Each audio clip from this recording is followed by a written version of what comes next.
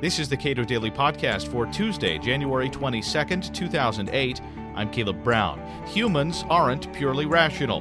That insight probably comes as no surprise to most people, but just how rational do humans have to be for the marketplace to function well? Michael Shermer tackles that and other questions in The Mind of the Market, Compassionate Apes, Competitive Humans, and Other Tales from Evolutionary Economics. We spoke following a book forum January 11th. You know, in reading your book, it reminded me of some conversations that I've had with people. There's a sort of gotcha that people like to play, especially among those who have some sort of hostility toward capitalism, the coldness of it, when they get wind that humans are not purely rational, that much of our decision-making is spurred by emotional responses rather than our calculating mind. Your book is filled with examples of it. But that whole irrational choice theory does have a lot of currency with people. Mm-hmm. Could you respond to that? Mm-hmm. Well, the fact that we're emotional in our decisions doesn't mean we shouldn't at least try to make rational decisions. And the one part of the book that I rather enjoyed writing was the section on libertarian paternalism. This is Dick Thaler's idea, Cass Sunstein's idea of when you give people a choice, let's say you're a corporation, and you give your employees a choice of healthcare plans to pick from or retirement plans to choose from, well, you can't give them an infinite number, and so why not give them, paternalistically speaking, the 6 best plans that there are out there, as judged by you and your experts that you've hired to advise you on that, and then they can freely pick. So in a way, I guess when we structure society, we do it such that we want to maximize freedom and free choice, and yet we can't provide every single choice in the universe, so we paternalistically pick and choose. And we like to think that the market's going to help that along in a huge way. So while it doesn't debunk free market capitalism, in fact that we're irrational, we just work around it.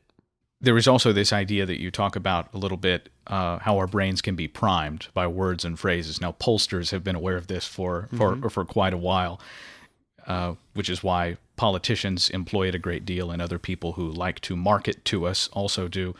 But it has some implications for public policy. If a decision that we can make can be influenced by little key phrases, a ringing bell or something, there are some people who would like to claim, well, we need to clamp down on the manner in which people are marketed to when they make decisions about what they buy out in public. Right. Well, we obviously can't do that because there's hundreds of social influences and psychological influences from our upbringing, from our parents, our peer groups, our teachers and mentors, our society, television, the media, and so on. How could you possibly control all those paternalistically? You can't. So it's better to just recognize it as a problem and control it yourself. I mean, once you know that you're being influenced this way, you can rise above that. I mean, you don't have to respond in the way that they want you to. And I think that's the best way to deal with it, is just know about it. And now we have a lot of information about that. No different than you would, if you want to learn how to lose weight, you read books about diet, and why does this happen? You learn the cause of obesity, and you avoid that. And the same thing with making shopping choices or whatever, and knowing that there's going to be these kinds of different influences. So what? So that just makes you more of an informed shopper. Well, there is a related issue which you also talk about, which is confirmation bias. The idea that we sort of, in many ways, seek out information that confirms our already held beliefs in the world we live in now, where there is an increasingly wide variety of media that we can expose ourselves to. This podcast, produced by a libertarian think tank, is an example of that. That would seem to be a growing problem. What do you think of that? Yes, well, it's true.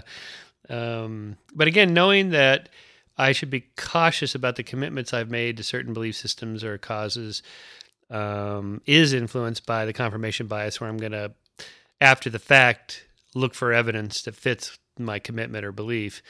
That doesn't make it right or wrong. That's just a description of a process that happens in our beliefs, and it's good to know about, and it's good, therefore, for me to seek out critical feedback on my beliefs, which is why authors like myself, we respect the peer review system. That's the whole point of the scientific peer reviewed system, is to avoid the confirmation bias, because you will do it, but somebody else will debunk you gladly, with great glee, usually because it's a competitive enterprise.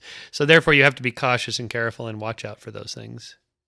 There have to be some times when researchers extrapolate from one science to another where things go wrong, where they're encouraged to actually adopt a conclusion that is false. And it seems like, given the wide variety of biology and evolutionary quirks in the world around us, that might occur in this field. Where do researchers go wrong when they try to make these types of extrapolations in the types of things you talk about? Well, in evolutionary economics, it's not a perfect parallel comparison, because biology is Darwinian and culture is Lamarckian. That is, we don't have genes constraining our change over time. We can do it much more quickly just through cultural change. And so it's not clear what exactly is the corresponding unit of selection in economics. Is it, the products or corporations or whatever? And I think it's a variety of things, actually. And but what I'm after is something deeper in terms of trying to understand why people are trading in the first place in a manner that they are, that is cooperating and that sort of thing, and how markets can be moral because of our evolved psychology. One of your early experiments that you talked about was with rats and sugar solutions, and you had named the roster of rats for the Dodgers that year. But the insight that you made, you said, was a pretty ordinary insight, that the more variables that are attached to a choice, the less predictable that behavior becomes. That has to have huge implications for public policy, and would seem to confirm the idea that we need to have as many choices as possible for the benefit of the very highly variable nature of choice. Yes. Yeah, there are these the psychological studies showing that there's too many choices. Well, what do you mean by too many? Well, people get overwhelmed by, say, the number of toothpastes or whatever. Well, it's a nice problem to have, considering that through 99% of history there were not many choices at all. And so, yes, while it's true, it can confuse us and stymie us in our choices, or complicate our choices, having too many choices, whatever that means. But as opposed to what? Simply restricting the number of toothpaste brands we're going to allow as a society? Well, we're never going to do anything like that. That would be insane. So knowing that there's certain principles about how you walk down an aisle and pick certain things, for example, recognize brands and commitments you've already made to a particular shampoo or whatever, simply because you're used to it, that those are going to influence us. Well, that's just the way it is. Then, as a shopper, an informed shopper, you should know about those things. Michael Shermer is author of the book, The Mind of the Market. This is the Cato Daily Podcast. A full Cato Forum on Dr. Shermer's book is available for viewing at our website, cato.org.